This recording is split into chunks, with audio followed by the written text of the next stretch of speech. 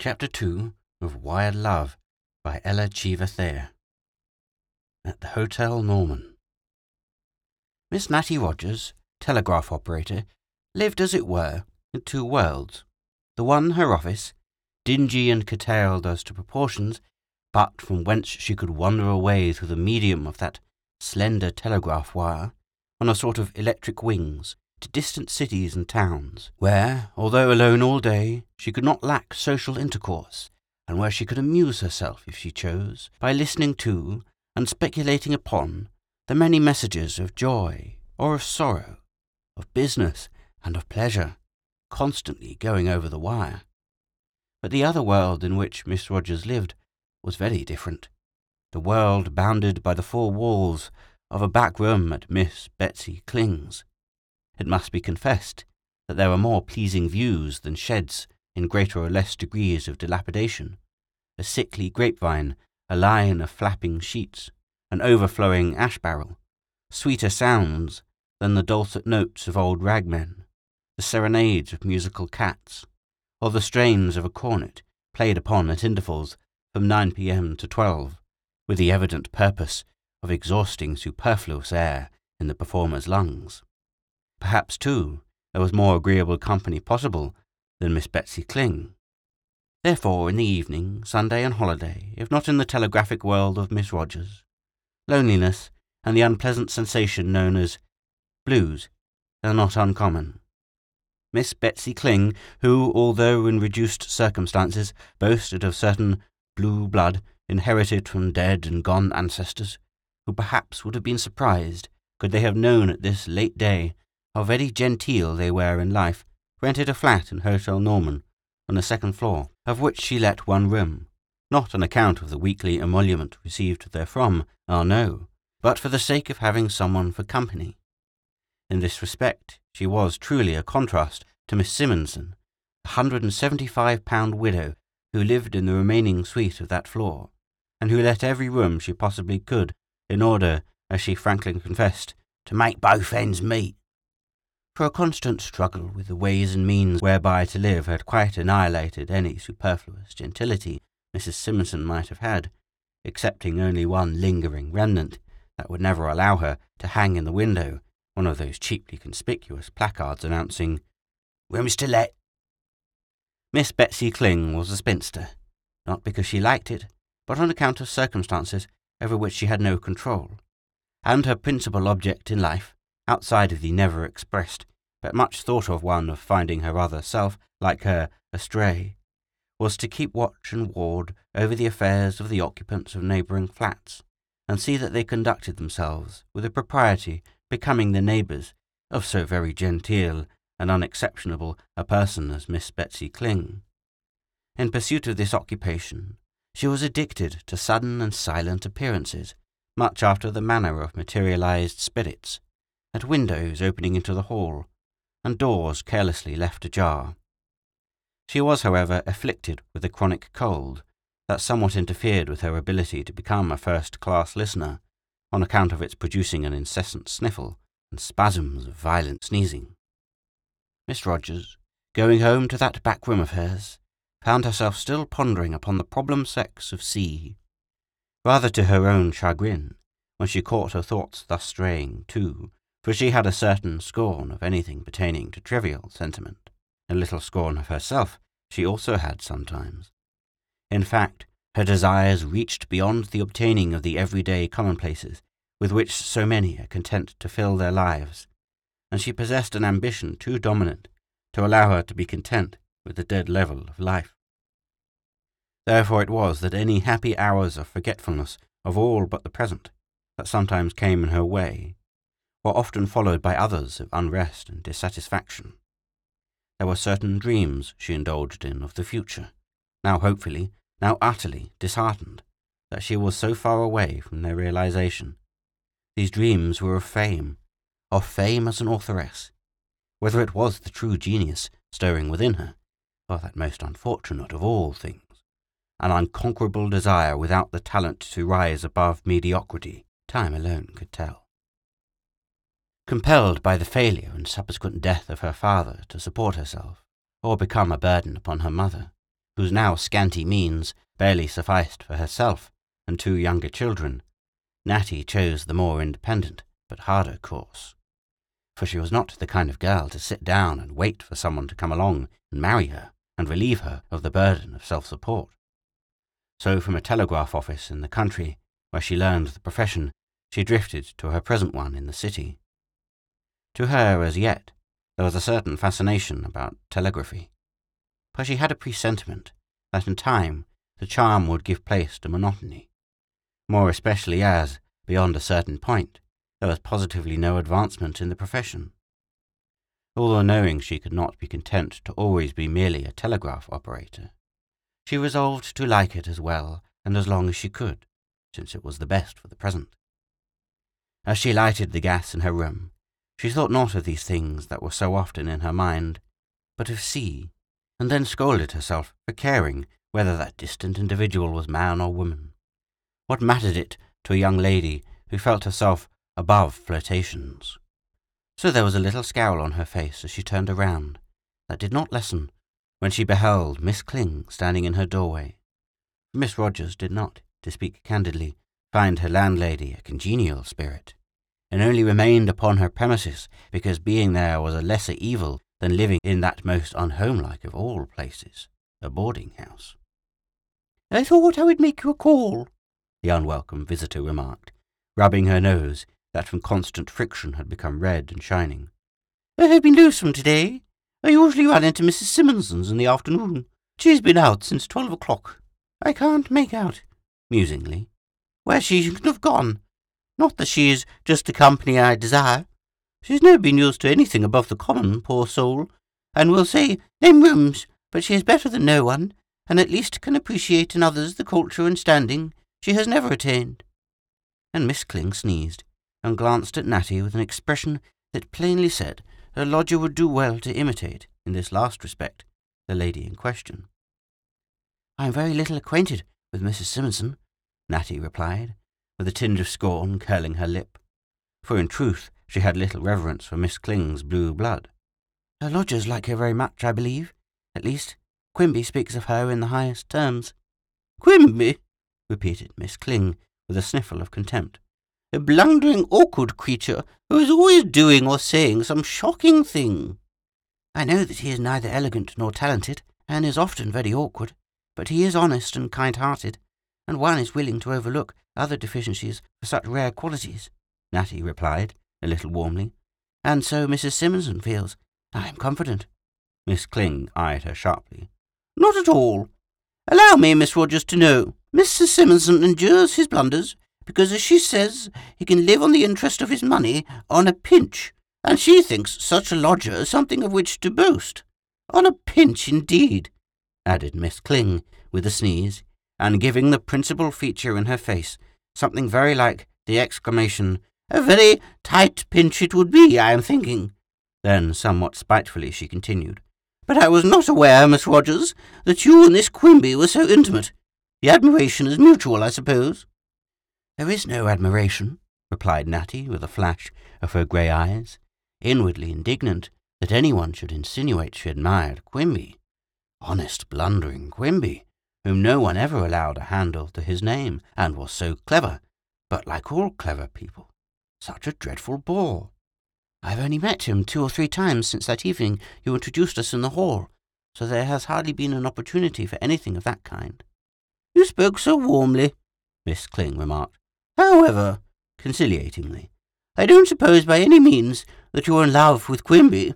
You are much too sensible a young lady for such folly." Natty shrugged her shoulders as if tired of the subject, and after a spasm of sneezing, Miss Kling continued. "As you intimate, he means all right, poor fellow, and that is more than I should be willing to acknowledge regarding Mrs. Simonson's other lodger, that Mr. Norton, who calls himself an artist. I am sure I never saw anyone except a convict wear such short hair." And Miss Kling shook her head insinuatingly. From this beginning, to Natty's dismay, Miss Kling proceeded to the dissection of their neighbours who lived in the suite above, Celeste Fishblade and her father. The former, Miss Kling declared, was setting her cap for Quimby. Mr. Fishblade, being an unquestionably disagreeable specimen of the genus homo, with a somewhat startling habit of exploding in short but expressive sentences, never using more than 3 consecutive words. Natty naturally expected to hear him even more severely anathematized than anyone else, but to her surprise the lady conducting the conversation declared him a fine, sensible man, at which Natty first stared and then smiled, as it occurred to her that Mr. Fishblate was a widower, and might it not be that Miss Kling contemplated the possibility of his becoming that other self not yet attained. Fortunately, Miss Kling did not observe her lodger's looks, so intent was she in admiration of Mr. Fishblate's fine points, and soon took her leave. After her departure, Natty changed her inky dress, and put on her hat to go out for something forgotten until now. As she stepped into the hall, a tall young man with extremely long arms and legs and mouth that, although shaded by a faint outline of a moustache, invariably suggested an alligator, opened the door of Mrs. Simonson's rooms opposite, and seeing Natty, started back in a sort of nervous bashfulness. Recovering himself, he then darted out with such impetuosity that his foot caught in a rug.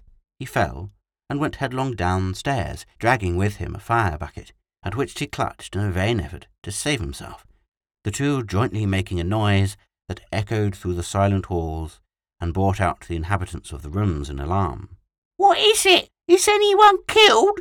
shrieked from above, a voice recognizable as that of Celeste Fishblate, 2 names that could never, by any possibility, sound harmonious. "What is the matter now?" screamed Miss Kling, appearing at her door with the query. "Have you hurt yourself?" Natty asked, as she went down to see where the hero of the catastrophe sat on the bottom stair, ruefully rubbing his elbow, but who now picked up his hat and the fire-bucket and rose to explain. "It's nothing at all, you know," he said, looking upward and bowing to the voices.